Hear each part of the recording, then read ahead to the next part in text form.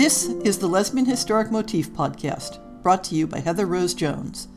The show looks at lesbian and sapphic themes in history and literature, and historical fiction with queer female characters, including fantastic versions of the past. We present research, interviews, news of the field, book listings, and original historical fiction for your enjoyment. For even more historic research, check out our blog.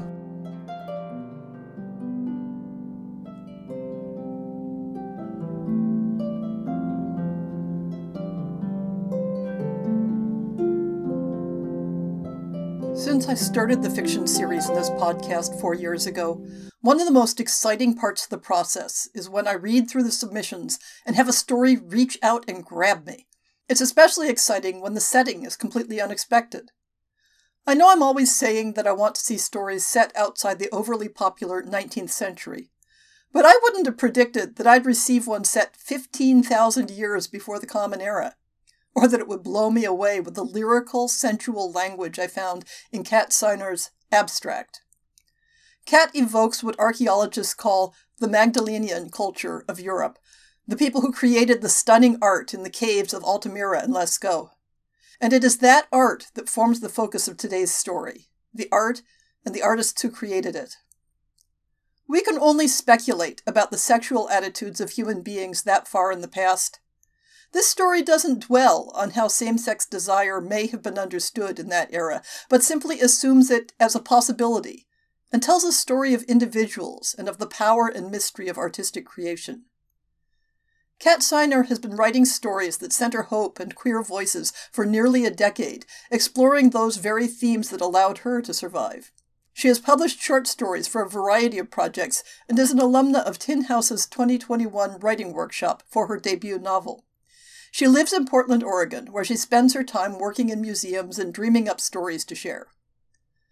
The first time I read Abstract in the submissions pile, I was utterly lost in the beauty of Kat's prose. And when the contract was signed, I knew exactly who I wanted to have narrate it. Jasmine Arch did the narration for a pair of stories we presented back in 2019. She has a lush, haunting voice that I think works perfectly for the otherworldly quality of this story.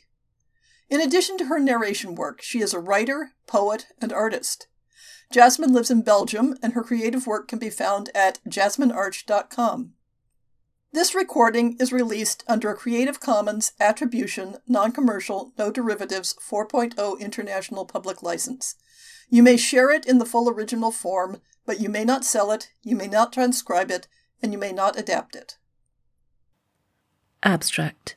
Written by Kat Sinor. Narrated by Jasmine Arch. We do not let her enter the cave hungry, although it is the hungry season. She is chosen.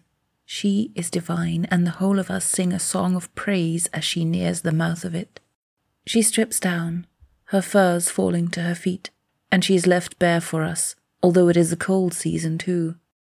Her hair is a tangled twirl down her back, and I take a step forward, as if I can see the intricate tendrils better from a breath closer. In one hand, she holds a brush, holds it in the same way that we hold the points of our spears after they've been carved. Precious things, precious, wonderful things that were not meant to last. In the other hand, she holds a flat piece of bark. Colour is smeared on the brown.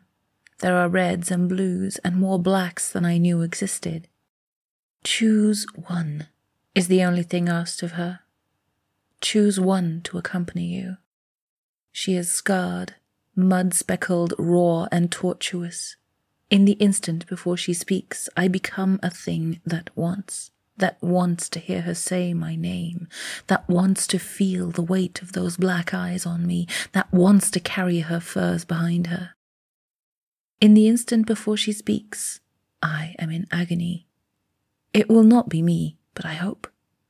It will not be me, but I look at the images painted on the outside of the cave, ready to greet her. There is a herd of horses, one imprinted over the other. There is a man-shaped thing, a soul near a bison. There is scene after scene of hunts. I look at them, and I ask them this one thing, the only thing. I ask them to make my want solid. She chooses me in a breath of fate, and I believe again in the things my mothers and fathers taught me, hidden, unspeakable things. I pick up her clothing, grasp a torch, and cast my eyes on the heels of her feet as she enters. She has been here thrice before, our divine painter, and so she does not enter, as I do, with awkward steps and squinting eyes. Instead, she dances into the darkness, dances until she arrives at where she wants to be. The torch shadows lick up the sides of the walls, hungry for her. I do not like this image of her, twisted and otherworldly. I do not like understanding the hunger of the shadows. She presses her hand into the colour mixture and touches it to the wall in greeting. When she removes her hand, an imprint is left. She smiles. I do not. I have always been afraid of the dark. We stand just past the entranceway, just where the light from the sky fades. I have seen you paint the outside before, she says, almost laughing, teasing in a way that shocks me. With the simple ease she carries, we may instead be kneeling by a bush, side by side, two women attempting to find the first berries of the season. There is excitement to her, as if she does not understand the situation, even as she understands it better than I do. We act as two women who are becoming more.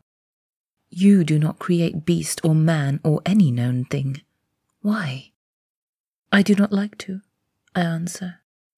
My finger twists into the loose knot of my hair, tugging at the split, slick end. We would not let her be hungry, but I am not important here. My stomach aches and I tug my hair tighter, hoping to focus. You place dots in patterns I do not see elsewhere, the artist states. There is something in her eyes, something black, and something belonging to me.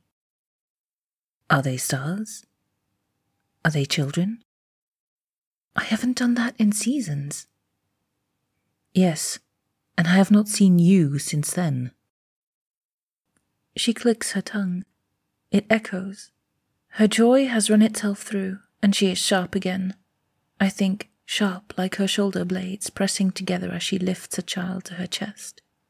I think sharp like the corner of her hip as it curls against me, not in sleep, never quite in sleep when she is that close. The artist tilts her head to the side, holding out her mud-caked hand. Once I ran because of that sharpness. Why did you come back this season? Is the cold too lonely? I try to listen for the singing that guided us inside, but it does not exist in the cave. Silence. An echoed silence. A holy silence. The cave rids us of the outside completely. Truly, there is nothing else in all the world. The torch makes her handprint move. There are truths here that rip my voice from my throat. Yes, I whisper. I could not survive alone. I take her hand. She is satisfied with my answer, but I realize that we are just beginning our descent into the cave. She pulls me deeper, and the entrance vanishes. Caves are truthful things, the others warned me. Caves are devourers of art, eating the scenes of our world with a greed inspired by it. They told me that these caves had been visited by generations, and in my bag, tucked beneath the supplies and the herbs that our artist needs, there is an offering to the cave. If it is not good enough, they laughed, then I would be the offering instead. I did not believe them until now. The walls of the cave are not even, and the ceiling reaches for us in waves. It scratches at my palms as I brush it, desperate for some guidance in the dark. The artist laughs at my clumsy feet, and it is not a cruel laugh, not something that causes me embarrassment. It is an echoing sound, a sound that both grips me and calms me, a sound that kills loneliness and robs fear. She is feral when she laughs, and it turns me feral too. When I grab at the wall next, when the cave sees fit to pick away at my skin, I do not grimace. I smear my blood with pride. Come nearer, she finally says. She steps forward herself and reaches her hand into my bag, exchanging her palette for a tube of hollowed, hallowed bone. She gestures to the rock face before us, the tallest part of the cave so far. It stretches up and up, of a different sort than what we have seen. On the surface, there are endless handprints, some on top of each other, some red and some black. They glow, they whisper. The cave is no longer silent. It is alive. The artist continues. These are the first. A reminder, I am sure you heard. You leave part of yourself here when you place your hand on the smooth face of our past. Who are they? Mothers, fathers, children, artists, those chosen and those not, the guardians of the cave. I am not fit to be a guardian. My teeth have rotted, my leg has not healed as it was. I am aged and stripped of splendor. No children, no mates. I returned because of the cold, because I could not stay away, because of her. I am not even a mother. She presses a kiss, gentle and true, to my cheek. I love her for it. I love her in the way of our wild youths. She cups my neck. If you are not, you will die, and your spirit will be the guardian then. I move my hand onto empty stone, next to one handprint that has 2 crooked fingers and another that is small. Too small, so small it makes my eyes fill with tears and my breath come shaky. The artist holds the hollowed, hallowed bone to her lips and blows, spraying a shock of red across the back of my hand. When I pull my flesh away, an imprint is left behind, and I join them. I become them. I am left on the wall of my ancestors. I stand with their spirits. What will you paint? I ask my artist. She takes me deeper into the cave. My secret, the one lodged so neatly between rib and heart, beats faster. The artist takes me past the flickering memories that were left behind on the walls, the light of our fire turning all the art into dancing, driving, deadly memories. The black and red birds are not trapped in flight, but instead they soar along the top of the walls. They disappear to shadow. They reappear in terror.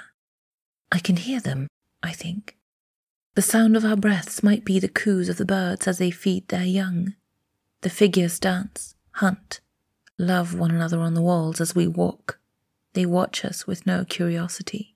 The shapes of animals stalk us, and I realize we are meeting one another. They step off their walls, and we step into them. I know we have reached her canvas when she stops suddenly, her breath catching in her lungs. It is so empty, she says. I ignore that her cheeks are wet and her hands now shake. I have not thought that she might be frightened too. I have not thought of what it means to come into this cave and face these terrors year after year. To bring them to life, to torment our descendants, and to save ourselves. She gives breath to her own nightmares, and still she comes back. She cries at the emptiness, and I step forward to stand beside her, both understanding and not. What will you paint? I ask again. She takes the bag from me and brings out her supplies, mixing new browns and blues and reds. She balances a brush in her hand and dips it into the colours. The only colours that exist in the cave. The world here is muted and she becomes the only point to hold on to. I want to paint the things that you do. The things that are not beast or man or any known thing. The things that exist only to you. This one a plea. Her back stays to me and she stares at the wall in front of her. This one, demand. Tell me about them. I don't know, I answer. She is not satisfied. I know she is not satisfied. In the flickering light of the flames, she has become as fluid as the paintings. Her hair falls in thick layers around her, black and heavy and twined with fabric and flowers. The only other living things brought with us. Her scars are in motion, her past injuries intent to live on in the present, and her eyes, her black and lively eyes, see more than I am willing to give. She turns, and they focus on me, on what I am not saying, on my secret heart. She dips her fingertip into the blue paint and reaches forward, drawing a strange swirl on my arm. Where she drags her touch, bumps appear, marring the swirls she leaves behind. The sky, she says. What would you have me do for the sky? Any colour than what it is, I answer, closing my eyes. She continues her patterns, swirls blending into swirls. She is the one meant to be nude, but I feel on display for her. The shape of it being what you feel. When you have visions of the sky, what do you see? I see a womb, and in the place where the sky sets and changes to nightmare, I see a birth. The finger halts. I keep my eyes closed, suddenly afraid. My artist returns her touch to me, fingertips setting on my lips. I can taste the animal fat, the charcoal. I can taste the dirt. She drags the colour across my lips and I part them for her.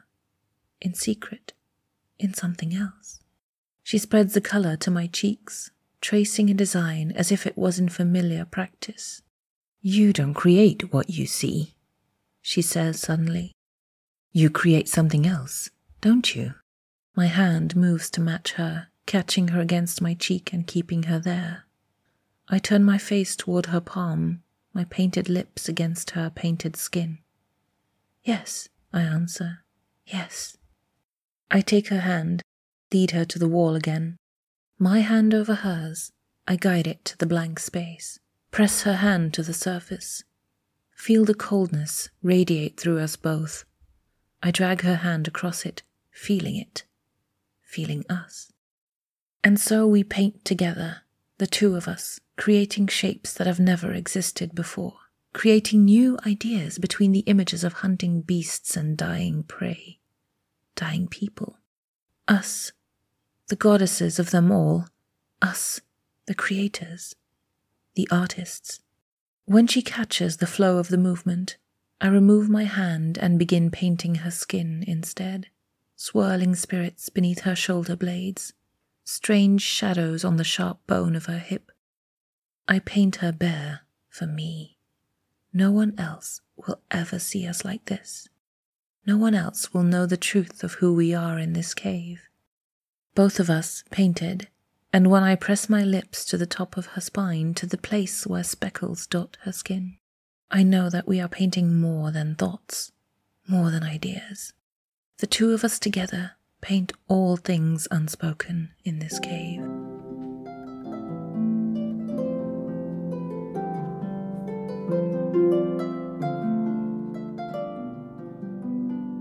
I hope you've enjoyed this episode of the Lesbian Historic Motif podcast. See the show notes for links to people and topics. Most shows will have a transcript linked as well. If you have a book announcement, a topic suggestion, or might like to appear on the show, please drop me an email. If you enjoyed this podcast, please rate it and subscribe on your favorite podcast app, and consider supporting our Patreon.